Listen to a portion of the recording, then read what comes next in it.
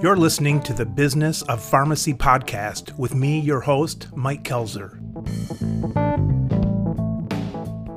Well, hello, Michelle. Hey, good morning. Nice to be with you. Thanks for joining us. Michelle, for those that don't know you, haven't seen you online, tell us your name. Give us a little introduction of what's going on hot right now. Give me my soundbite, right? Yes. Well, hi, everybody. Pleasure to talk to you. My name's Michelle Burdo. I'm a former television news anchor, and now I teach executives how to look good and sound good on camera. And I have fallen into the healthcare space. I've been working with a lot of pharmacists as of late, and it's a joy to get to know your world, your language, and help you build a video library that you love. It's a different language, isn't it? It really is. It's interesting because as you come into your world as an outsider, there are so many acronyms, right? And so many different points of view about patient outliers and medication adherence. And you have to take a step back and a little bit of a breath to say, okay, let me think about this. Medication adherence. Obviously, that means X, Y, Z. But what do patients really want to know? What do they really want to know about you as the pharmacist? And that's really my sweet spot. Yeah, right. And then I, of course, will combine that with the world that you're in. Michelle, how many other fields are you in besides pharmacy? You know what I mean? Like, do you specialize in any other ones like car sales or something like that? How many different languages do you have to know? It's interesting you say it like that. How many different languages do I need to speak? Because I actually said this years ago. I spent 15 years as a news anchor across different markets for CBS, Fox News, NBC, et cetera. And I once said to a colleague of mine, every morning we need to be absolutely 100% speaking the same verbiage as so many different industries. So you're right. One day I'm talking to a person who owns a car dealership and I'm talking about entrepreneurship. Another time I'm talking about sociology and how do we change the income status of people to bring more programs in and where's that money coming from to fund that? It's amazing. But to answer your question, I do a lot of work in politics. Okay. I do a lot of work in healthcare. And manufacturing. Which are all totally different. They cross, of course, because if you think about those three things would certainly be probably the top three things you would have to know if you were talking to a drug company or something who's manufacturing things and has to get a clearance from the government or something like that. So once in a while you hit probably that perfect trifecta of interviews and so on. I think that there are so many similarities to what I have built as what I used to do. So, when it comes to pharmacists, I still write scripts and I still go through the editing process to make sure it's as clear, concise, and conversational as possible. So I'm still being creative that way. I'm still using all of my storytelling skills on how to take what I've done for 15 years every single day and use that skill set to create the stories that really matter. So instead of being on the crime beat or the education beat, I am helping people in healthcare tell their stories so that they have a point of differentiation. Yeah. It sounds to me like you're putting your psychology degree from New Jersey to use. Mike, kudos to you. You did your homework. Why psychology before getting your master's in broadcasting? So that's a great question. So everything I do in retrospect is based on my love for people. So I can tell that. I've always been that student that went above and beyond. I loved being a student. I love learning. I still love learning. I still love the energy in a classroom. To that end, I wanted to impact people. And I took that psychology degree and instead of opening up my own practice, which was originally, I was like, I'm going to go straight through, I'm going to get my PhD and I'm going to open up my own practice and I'm going to help people. I took that desire and instead of helping one person at a time, I chose to help the masses at a time. And I thought the best venue to fulfill that dream was in broadcast journalism. Yeah. And that's when I finished my psychology degree. It was after an internship I did at Walt Disney World. That was my senior year. So my senior year of college, I was a college intern at Disney World, and I came back. And after seeing how a large company affects change and happiness in the world, right, it made me switch course. Yeah. And then when I decided to get my master's in broadcasting, I interned at Good Morning America and CBS locally in Miami. And after doing that, it was just, for me, I knew that I was in the right place at the right time. And there was no stopping me. There was a time, Mike, that I had 8 different addresses in 5 years. Is that because right? in broadcasting, you have to keep moving around and getting to the next opportunity. Because when you think about it, there's only 6 jobs in an entire television market area. Right. So exactly. Not to detour on the world and business of news. I know we want to talk about pharmacy, but to give you a little bit of a taste, there are 210 designated market areas in the United States. Number 1 is New York City, and number 210 is Glendive, Montana. So what you do in broadcasting is you go to those markets that have 1,000 people in them, yeah, and you make all your mistakes on live television there, yeah, because not many people are seeing them, and then you work your way from market to market to market. Right. And then it's not just the market changes, but also the position changes. So you work your way up from reporter to news anchor, yeah, et cetera, et cetera. So I was constantly on the move, and I loved it. It was the best time in my life. Making those moves, feeling as if you're conquering the next step in your career. Right. And I always said, for me, my personal goal was to be in a top 10 market as a main anchor. And I did. I was in Atlanta, which is a top 10 market. Yeah. And I was the main morning anchor. So, wow. So once I did that, I felt like, okay, I did this. Right. What am I going to do next? What's the second iteration of this career? And that's when I, in 2012, started my own company. And it started off as just media training. And the onset of that was the advent of all of these talking heads. It was right around that time. All these talking heads were coming into local news stations, as well as, of course, the cable news stations. And I realized that not many entrepreneurs had any knowledge of what they were walking into or the opportunity that was in front of them. The talking heads you would define as on Fox or CNN, the people coming on in different formats, but one of them is 8 people screaming at each other for 10 minutes. And some of the other ones are 1 or 2 relaxed people on the screen, probably with a green screen in back, maybe. Is that a newer phenomenon? Absolutely. So this was right around the time where, cable news was around for quite some time. Right. But when it comes down to local newscasts switching the way that they did business. Yeah. Right. So now, for instance, I was at a Fox affiliate it was a Fox News affiliate. So it was the ownership group was Fox. Yeah. And they were one of the first ones that went towards that interview style in their local newscasts. So I had the opportunity to interview. I would interview, for instance, local pharmacists, local people, local thought leaders in the healthcare industry.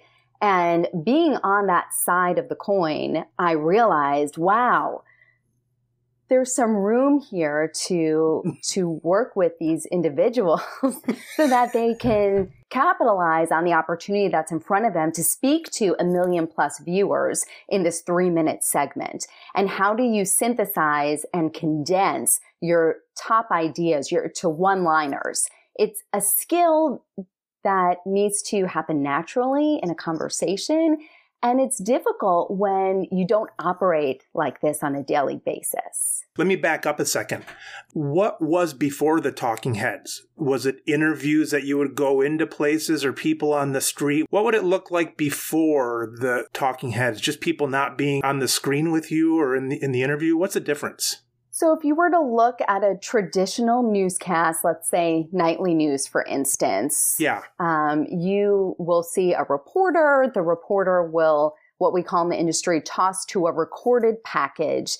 In that package, they have video, they have people on screen talking. Yeah. Those are called sound bites. So it's how do you speak in sound bites? More of a story with 15 sound bites put together and so on. Correct. And the talking heads is more of like, well, the viewers, the listeners can't see this now, but you and I are on the split screen on the computer and we're talking. So it's different than a news report. Right. Correct. Yeah. And then there are different nuances. So a live interview has different nuances than a taped interview. So it's training people on knowing what to expect and how to deal with questions that they don't have any privy to. So most journalists will not say, here are the questions I'm going to ask you, because that is unethical. So for instance, how do you deal with that in a live setting when maybe you're in a position where you're being put on the spot or you just don't know the answer? How do you get through that moment gracefully? So initially, I started off doing media training for entrepreneurs and leaders because we were starting to bring in more entrepreneurs, local gynecologist or let's say local pharmacist. I interviewed local pharmacists on air on Fox. People from different walks of life who are leaders in their industry to come and be on the news because they had a newsworthy story pitch, which we could talk about another time. But so initially I was doing media training, and then because of where we were in the world, social media just took off and people were starting to put together videos for their social media presence. For and themselves. Even beyond that, of just now we expect video. Yeah, right. Right? We expect to be a part of your world by looking at you and hearing you and seeing your facial expressions and understanding who you are, because we are able to do it virtually now because technology has reached us in that capacity. Yeah. So now we do business videos for people who couldn't see themselves in the news. Gotcha. They say when you start a business, you find out where a need is, and arguably maybe the better your business would be where greater or greatest need is. So let me ask you this, Michelle. You specialize in pharmacists. As an industry, are we just terrible? I mean, is that where you saw the need? You saw the first of us pharmacists talking on the air and you said, oh my gosh, I'm going to be a millionaire. Oh, Mike, I love you and I just met you. Because I speak the truth. Well, I think that what I'll say is I fell into pharmacy. I started working, I was one of the speakers at an entrepreneurial event. There were pharmacists there. And after I talked about how to put together a video and also how to pitch your expertise to the media for free, we started having conversations and what developed into a friendship. And from there, it kind of just took off. I think that what I respect most is how different our brains function, right? I mean, when we started off saying you guys have your own language, you truly do. And if people can't see us on video right now, but what I'm doing with my hands is you guys talk at this high level because you're so smart. You are all stop, no, seriously. Stop. You could pat yourself on the back now. You did it. Michelle, the reason this is called the Business of Pharmacy podcast is because we're not allowed to go anywhere that talks about drug names or science because I'll just embarrass myself. So that's where it stops. At you calling me smart, that's as far as we go down the pharmacy aisle. Well, I truly admire all those in your industry. You guys have such an expertise that needs to be unveiled to the general public, to be quite honest with you. I think that it's hidden and there's such an opportunity there to showcase what you guys have been doing for years. Right. And to respect the schooling that you have all gone through. Yeah.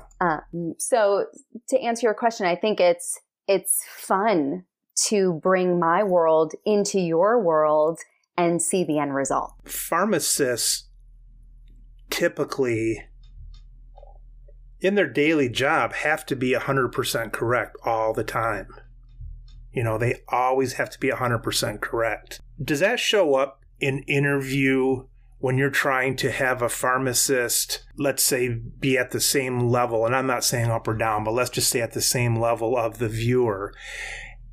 Is that psychology showing up at all, that they're analytical and they have to be 100%? And does that show up in a negative way that you have to overcome? I think that we have to pull back the information to remember who you're speaking to. So I think it's very easy to get into a space where I'm sure you get excited to talk about your own industry and the nuances of that. But is it falling flat and on deaf ears to people who don't live that life? So it is a skill on how to structure your thoughts to have it in headline form. And I'll share with you two aspects of the way that shows up. So when I am creating a script in regards to performance measures and how they're created and how they're calculated, I start off with having all of your details in there. And then I would work with the client, the pharmacist, and I share with them, okay, this is the initial piece of work. Review it. And now I'm going to break it down so that it is clear, concise, and conversational. I want you to review that.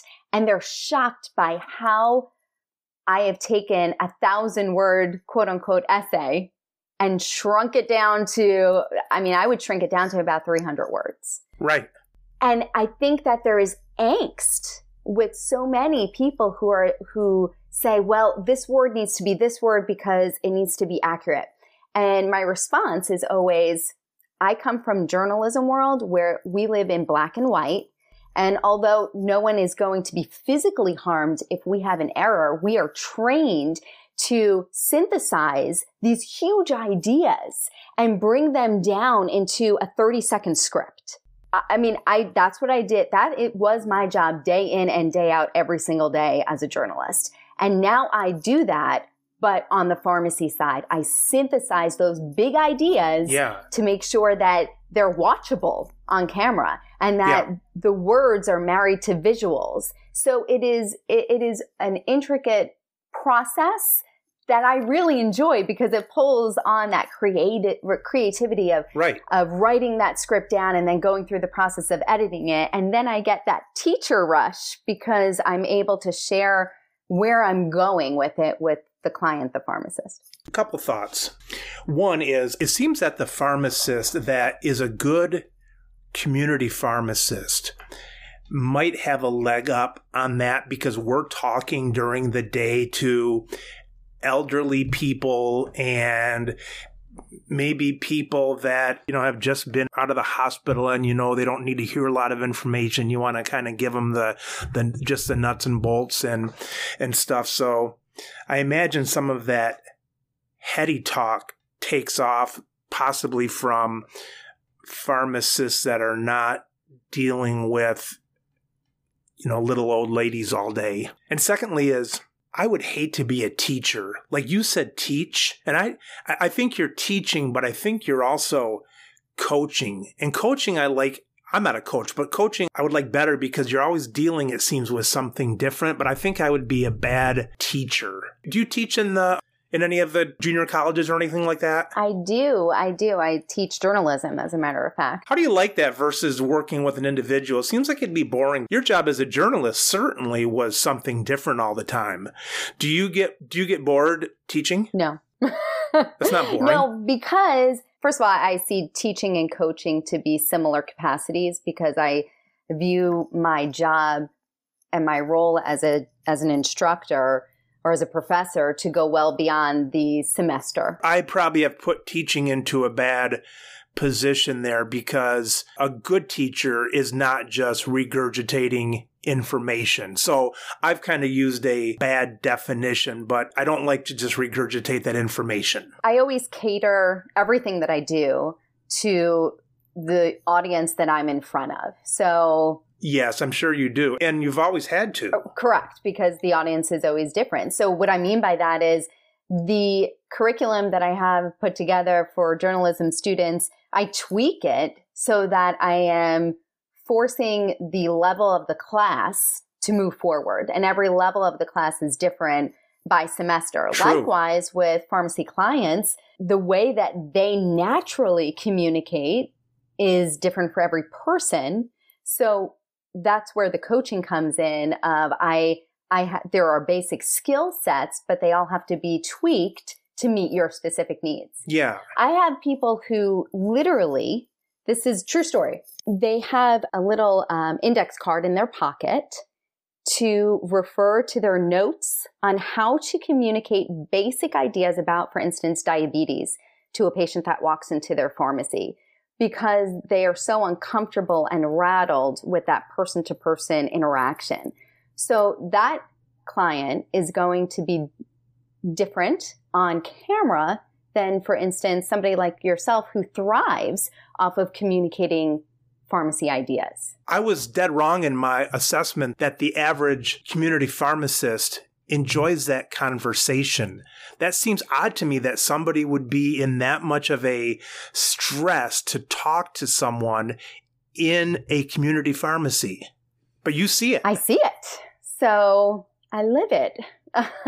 And that's why I think that everybody has to be honest with their own things that they excel at and what they don't excel at, and really improve themselves. We could all be better at something, right? So, and what are you doing to improve your weaknesses? I mean, I'm sure we all could benefit from a coach in some aspect of life, right? Whether it's a physical trainer or a communication coach, etc. I know that my colloquial talk is sometimes just a mask of not remembering or knowing the more scientific terms behind things, because I can mask it, and if someone says, "Oh, you mean you're talking about such and such big scientific word?" It's like, oh yeah, but I'm just trying to be approachable and keep it at everybody's level. But it's kind of a mask, but I enjoy the mask. Okay, Michelle, you're going to paint this pretty picture of what we're supposed to do. But I want to bring out like the 11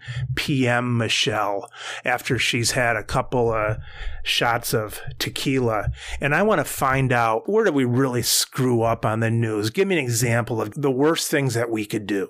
Answers that are too long, because it goes back to that being a perfectionist and very nuanced with the accuracy of your answer. And you could dovetail into many different tangents.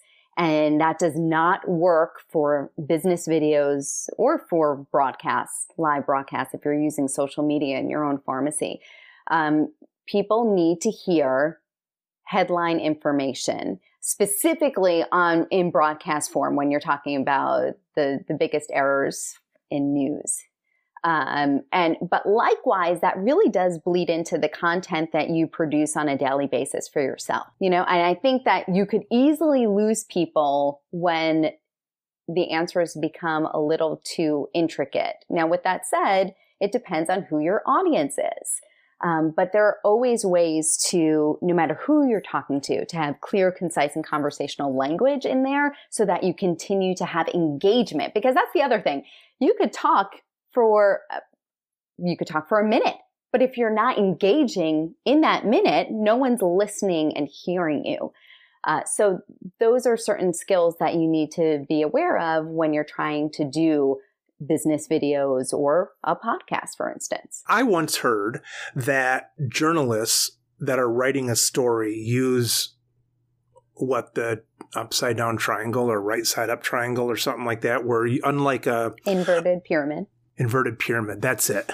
If you want to get all technical about it. It's that master's coming through. Where in case the editor wants to cut off the story, you've told the most important part first, and then you bring it down with more detail. And by the bottom, you're talking about, the guy's shoe size and things like that.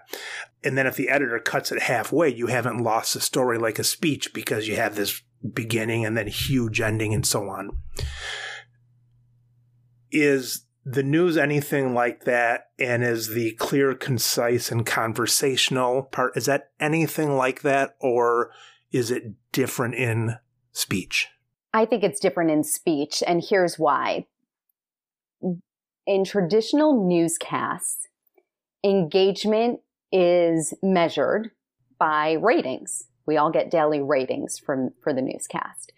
In the realm in which you're using business videos, the measure is by engagement. So there are different ways to engage, and you have to do so in the first 3 seconds of being on video. The first 3 seconds. What are you going to say? What are the words out of your mouth? The very first words that are going to engage your audience and have them say, hey, I want to stop scrolling, or hey, I want to listen to the rest of whatever this guy has to say, right? Yeah. So whether that's video for social media, or whether that's video that you're housing on your website, or whether that's video that you're producing for internal use in an educational series, no matter what it is, why are you doing it? And why are you spending so much money to do it if no one's going to listen to you? Yeah. So the very first aspect is always having that engagement. And you could see that amongst all of the pharmacy videos that I put together. The formula, if you will, is to have engagement, then introduce your content, then the meat and potatoes of your content, and then to reiterate the headline of the content, and then leaving people with a way to, what we say, call to action, if they need something else, right? That in and of itself, just those 5 steps, is a great exercise on how to synthesize your thoughts to make them as clear, concise, and conversational as possible, because you put it into that paradigm. And then from there, then you edit it to make sure you're truly talking to your audience. Who is your audience? Are they male? Are they female? Are they a certain age group? Are there certain patients that are only taking medication for diabetes? Or are we talking about immunization? So all of those things is the next layer of how you would edit that content together. The 3-second pizzazz, then you're going into an introduction. An introduction of some sort of what are we talking about over the next 3 minutes or so, whatever your video is. Not hitting the 3 points, for example, but just saying what they're about. Then number 3 is hitting the 3 points or whatever. Number 4 is a summary similar to that number 2-step introduction. And number 5 is not so much pizzazz again, but it's a call to action. Correct. You nailed it. And if there's anything that I could leave your audience with, it's that structure of how to really use that paradigm to get their thoughts on paper before a podcast, before a video, or before some more highly produced content that may use animation or footage. I think where I fail is, I haven't thought about it that much, but you start to think that things are different. Well, like this is an internal video and people are on my website, so I can just get into something and not do all the steps, skip maybe step 1 and maybe skip step 5, or, this is a corporate setting. And so I don't want to do this. I'm going to do this. But it sounds like you always do this. Is that right? I have written speeches for CEOs of companies. I have trained the highest C-suite level people in several industries, and I always, emphasis on always, give the same structure. And they are always amazed at how quickly they could get through their content using this structure, even though it's in front of people who they're going to say, Michelle, they already know I'm the CEO of the company and I'm talking to the employees. I don't need to introduce myself again. And I said, you're right. You don't need to say your name, but you do need to say why you're on stage. Right. Right. I mean, for me, the way I explain it is you're telling a story. That would be like step 2, sort of? Correct. Okay. So they're still going to go through engagement. They're still going to go through an introduction. They're still going to go through meat and potatoes. They're still going to go through that conclusion that wraps it all up for a third time. And they're still going to tell people why they are there for them and how they can get in contact with them. Doesn't matter who you are, doesn't matter what stage you're on. That is the paradigm. Even when I write scripts and depending on how we're going to tell a story, I still use that to have engagement in the video. The key word is always engagement. I go to some of these dog and pony shows that the wholesalers that they have for the annual something or other. And these executives, they are terrible. These people are terrible. I mean, they suck big time. And I'm not saying I do any better in the lights and all that stuff. Why are they so terrible? They're awful. A marketing executive, for this big industrial thing, and they suck. They're up there and they're staring at this teleprompter, and then they go right and stare at this one, and they've got these bad moves, and they're just terrible. And I'm wondering if they give any advice to them. And like I say, I'd probably do the same thing with the lights coming down. I'm not putting myself on a higher level. I'm just saying they suck. Listen, that's why I have a job. I know. That's why I love this. Well, you got to get out more. Hey, listen, I will give all my contact information at the end of this. I firmly believe that if you have just a little bit of coaching prior to these appearances, that it makes all the difference in the world. And that's why we started off saying in this conversation that we could all be better at something. And when you realize what that something is, instead of sitting on your laurels, go after it and be better, right? I mean, I know one of my weaknesses is technology. And so now I have people who help me with technology, so it's about learning yourself and who you are as a person and doing better. It's like they interview these people and they know that once a year, or let's say 4 times a year, they're going to be up on stage. It seems like that should be part of the interview process for the job, to see if they have stage presence. I absolutely agree with you. And a lot of chief marketing officers have never had to do a training session where they're put to the task and they're put on the spot to do some public speaking. But I offer this always as a challenge. If you are thinking about the idea of going through a communication course or thinking about doing business videos, etc., what I always say is you may not need someone to help you sculpt your ideas to the best of your ability. You may already have that skill and not know it. So I always say, pull up your phone, press record, have no delay, and in 30 seconds or less, can you clearly, concisely, and conversationally express your ideas with engagement, that introduction, the meat and potatoes, and then the exit, and then press stop, look at it, and see your facial expressions. Are you saying the words and likes and all throughout that? Are you halting your ideas? So you do your own assessment. And if you don't like what you see... What does that mean, halting ideas? Well, if you're pausing too much to the point where you're losing your audience. Well, I do that all the time, but I can cut all that out of here. Well, that's the beauty of editing. But we don't live in that world anymore, my friend. It is a live world. If you're the top banana of one of these huge companies, do you let your executive loose on stage and let them freeform talk with outlines, or is it all read because you've got 5,000 people out there and you'll be damned if they're going to say something wrong and screw up something?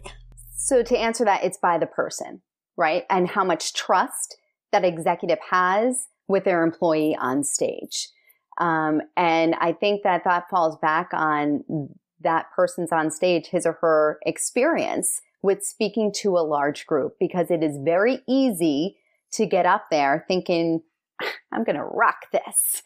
And you get up there and the lights go on, and then you do not. You forget the sequence or the outline of what you're going to say, and you freeze. So I think that there are different fail-safes you could put in place to help that speaker along. Oh, that's a good idea. A fail-safe. No one knows what they're going to do. It's like putting our hero soldiers, out in the field, and they think they're going to be able to do this, but they freeze. But you never get to really experience that. And that's like speaking. You don't get to test it unless you could build an audience from 10, 100, 150, 300 and move up. But you don't get that. You go from 3 people and your imagination confidence to all of a sudden 5,000. But that's where that fail-safe comes through, right? Right. And the trainings. I mean, there are plenty of people who have guided their CEOs to get, hey, maybe we should just call Michelle and just come in for a little bit. And that's their way of giving them a little bit of training without saying to their boss, hey, you need a little bit of training, right? How do you do that? That's like someone coming to me and saying, hey, I want you to meet this dietitian. You know what? That is a very good comparison. Because immediately you're saying, I've been doing this for 30 years. Why do I need XYZ to come and talk to me about something I've been doing? So that's why I humbly talk to those clients and say, you do XYZ industry. You do it every single day. I'm not here to tell you how to do that. Here's what I do. I've done it every single day. So we're going to combine our worlds right now and learn from each other. People don't fall for that. They know that they know that someone sicked you on them. Yeah, but then they're probably thinking, why? Why? So they better do it. Maybe I do need a little bit of assistance. And hey, she's already in my office. We already paid her, so I might as well listen to her. You might as well do it, right? It's like an intervention. It is a little bit. It is a little bit like an intervention. I'd be sitting there, and all of a sudden, you're sitting on my couch. Once they know that they're not responsible for putting together the words that they're going to say, they feel the load lifted off their shoulders. They're like, oh, wait a minute, you're going to tell me exactly what I need to say and how I'm going to say it? Done. Give me an hour of your time and here you go.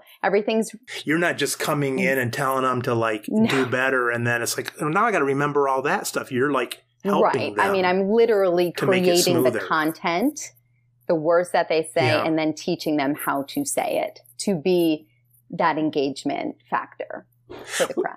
Would there ever be really a case like that where someone calls you in? I can see the CEO calling you in for anybody else, but are there actually times when you've been called in secretly and then for the CEO? Yeah. The quick answer is absolutely 100% yes. 100%. And I think that... what executive, the marketing department brings you in and you're going to have a meeting with the CEO? Absolutely. The global communications director will call me in and say, and now think about that. This is a person who's in charge of a global company who, after 30 years of being in the business, needs a reboot of how they go about speaking in front of the public. It is not an easy thing to step in front of a live camera, to step in front of a live audience, or to be with you right now, because we live in a society where we need to be able to produce our ideas. And I keep saying it clearly, concisely, and conversationally, and at a moment's notice. And if you're not able to do that in an engaging way, you're in trouble. Right? The world is going to eat you up and spit you out. One of the reasons I said that I had tried to have a relationship with the local news, besides being fun and also being good for business, is one of my thoughts has always been that I've had the times where reporters have come in and tried to shove the microphone in your face about either pricing or something. And how do you, in a soundbite, get across something like PBMs owning discount cards and forcing you to a gag clause and all that kind of stuff? So you're kind of at their mercy. So one of the reasons that I've tried to have a relationship with the news and tried to be a source for them is so they don't bite the hand that feeds them, me being the hand, I guess, that occasionally gives them stories, or I'm in there for their quick soundbite or something like that, that they'll know that if they come with any kind of those stories, that they may not have access to me so much in the future. Is that a good plan? Absolutely. It's a great strategy to have a relationship with a health reporter who may need to come and talk to you about flu immunizations. I mean, that's not going to get controversial. But if you start talking about new policy changes that legislation is considering, that could become confrontational depending on your ideology. So I think that that's a great strategy. I think that it's an underused strategy for many independent pharmacists. I think that the idea of getting yourself out there as a thought leader in this capacity, they don't realize that it is free to be a part of the news, right? Yeah. I mean, you don't get paid for those appearances, and and likewise, you do not have to pay them to have your voice heard. So it is a very good avenue to be considered a thought leader in your space. I have done many trainings with people who work on Capitol Hill for healthcare companies. And what they're trying to do is be able to do exactly what you just said of how do you in 30 seconds or less, and if you're doing a newscast, it has to be 10 seconds or less. How do you clearly, concisely, and conversationally, how do you get that idea across about PBMs, about everything that's going on regarding the changes of what is in store for Americans? Yeah. It's hard to understand. So the answer to that is prep. Yeah. So you need to have, and I'm not saying a canned response by any means, but you need to have a skeleton of what your message is. If you were to be asked that on the steps of any legislative body. Yeah.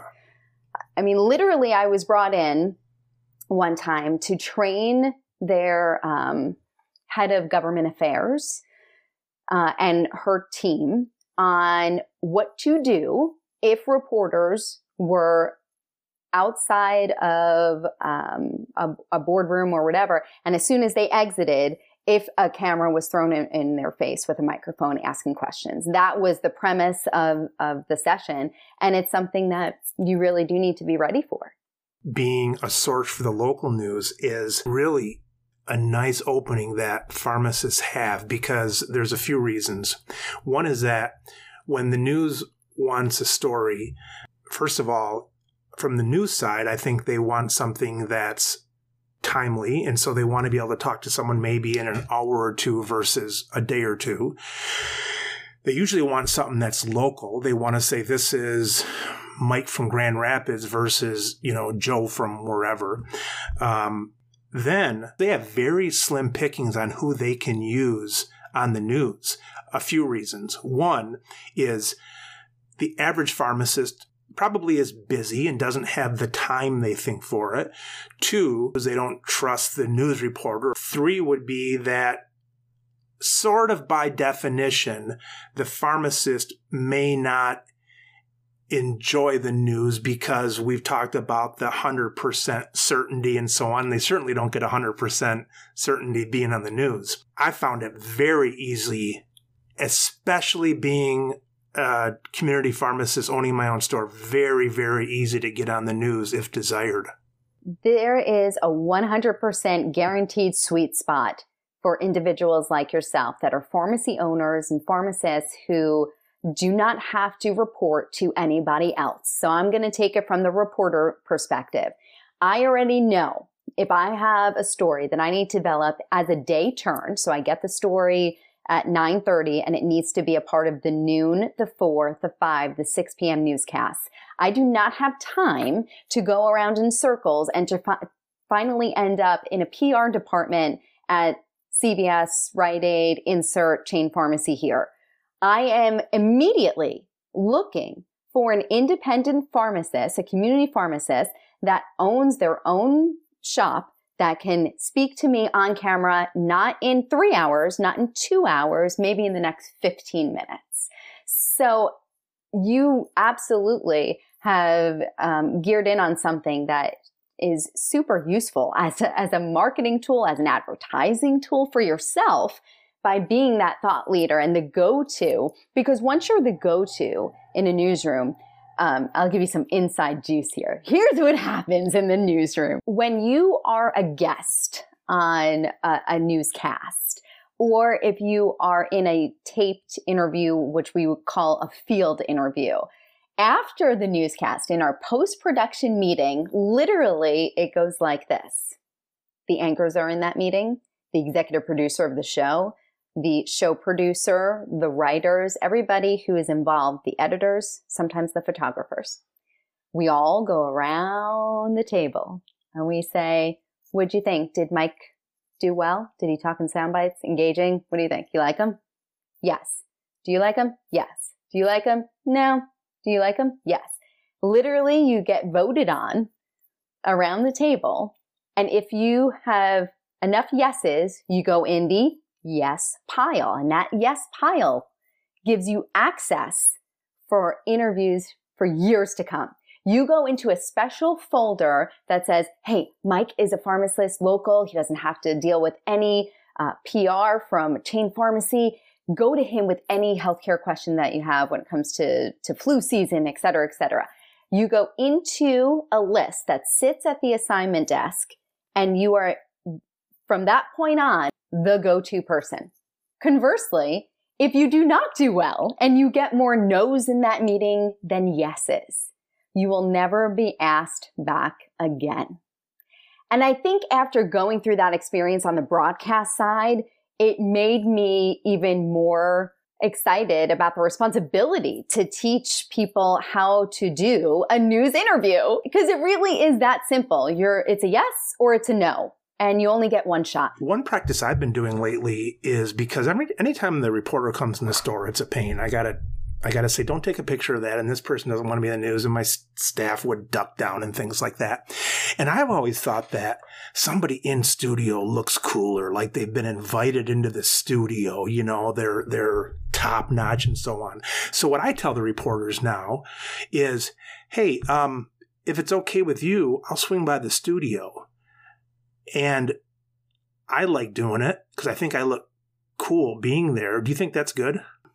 Absolutely. It's easier for them time-wise. There's better lighting. It's a controlled studio atmosphere. The audio is going to be better. Your name and the pharmacy name that pops up on camera.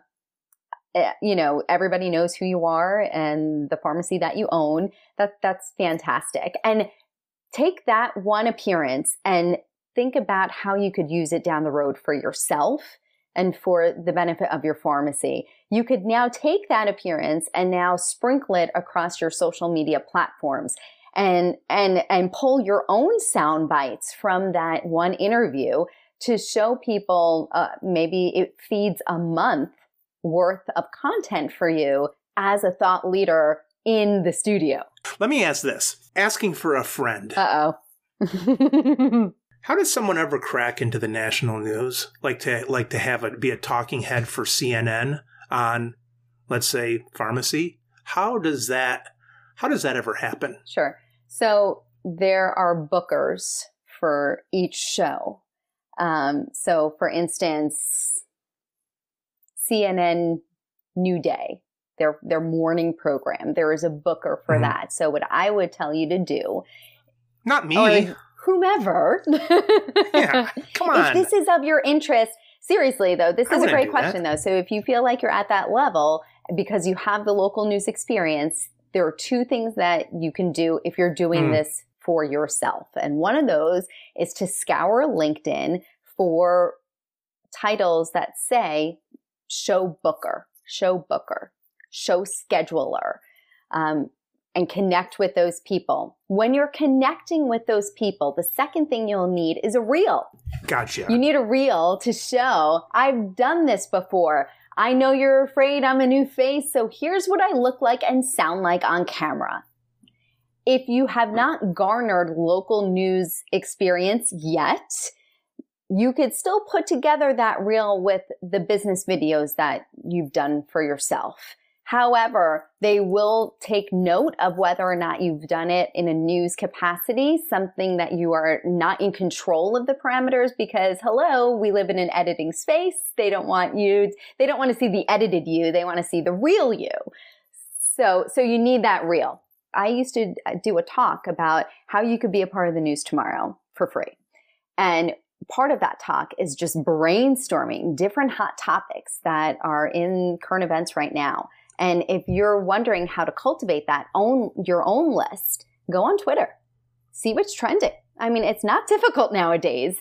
And shocking, news producers are doing the same thing. Right. That's how we get our story ideas to go into the editorial meeting. Yeah, they're doing the same thing. And it is incumbent upon the journalist in those meetings to have new, exclusive, or breaking news stories to pitch every single day. It's a hard job. It's extremely difficult. So if you have someone like a pharmacist in the area, Mike, I wish that you were in the markets that I was working in, because just knowing that I have access to you, I could call you up and be like, hey, what's trending in your industry that I may not know about? Yeah. And maybe there's a way that I could build that into a story. All right, Michelle, listen, there's two people listening to this, all right? There's the person that is fascinated like I am, hearing your stories and engaging in this conversation, but they just want to learn more about you from the outside. They want to peer in, maybe see some things, maybe get in a newsletter, things like that. What does that person do? So go to my website, michelleburdo.com. That's MICHELLE, B as in boy, UR, D as in David, O as in Oscar, michelleburdo.com. And you could look at the stuff that I'm doing there. Also, I do a weekly LinkedIn Live. I've been blessed with being part of their beta group on their live videos. And I do a weekly video with them live, and we talk about the healthcare space. They'll find that on your website. Yes. And then I'll put that on my website and contact information. Hey, listen, pick up the phone and call me or text me, because I am an open book. Second question. Yes. Who is your best customer right now? What are you looking for? Who do you wish would call you like today and say, I want to do business with you? I've stumbled upon Pharmacy World, and I really do enjoy it because of the need to synthesize these ideas to make them clear and concise. And I think that it falls upon my journalism side. I feel a sense of responsibility to clarify some of the language and the perceptions upon pharmacists in this day and age. And it's such an uncharted space. So to answer your question, pharmacy organizations, pharmacy owners like yourself. A single store owner, or usually more like a chain? I mean, I do work with chains, but I love working with independent owners too. You have things in your business model that can help an individual that calls you and wants to improve something. Correct. Absolutely. Wonderful. Yeah. Thanks, Michelle. Mike, it's been a pleasure. Thank you so much. I really appreciate it. You've been listening to the Business of Pharmacy podcast with me, your host, Mike Kelzer. Please subscribe for all future episodes.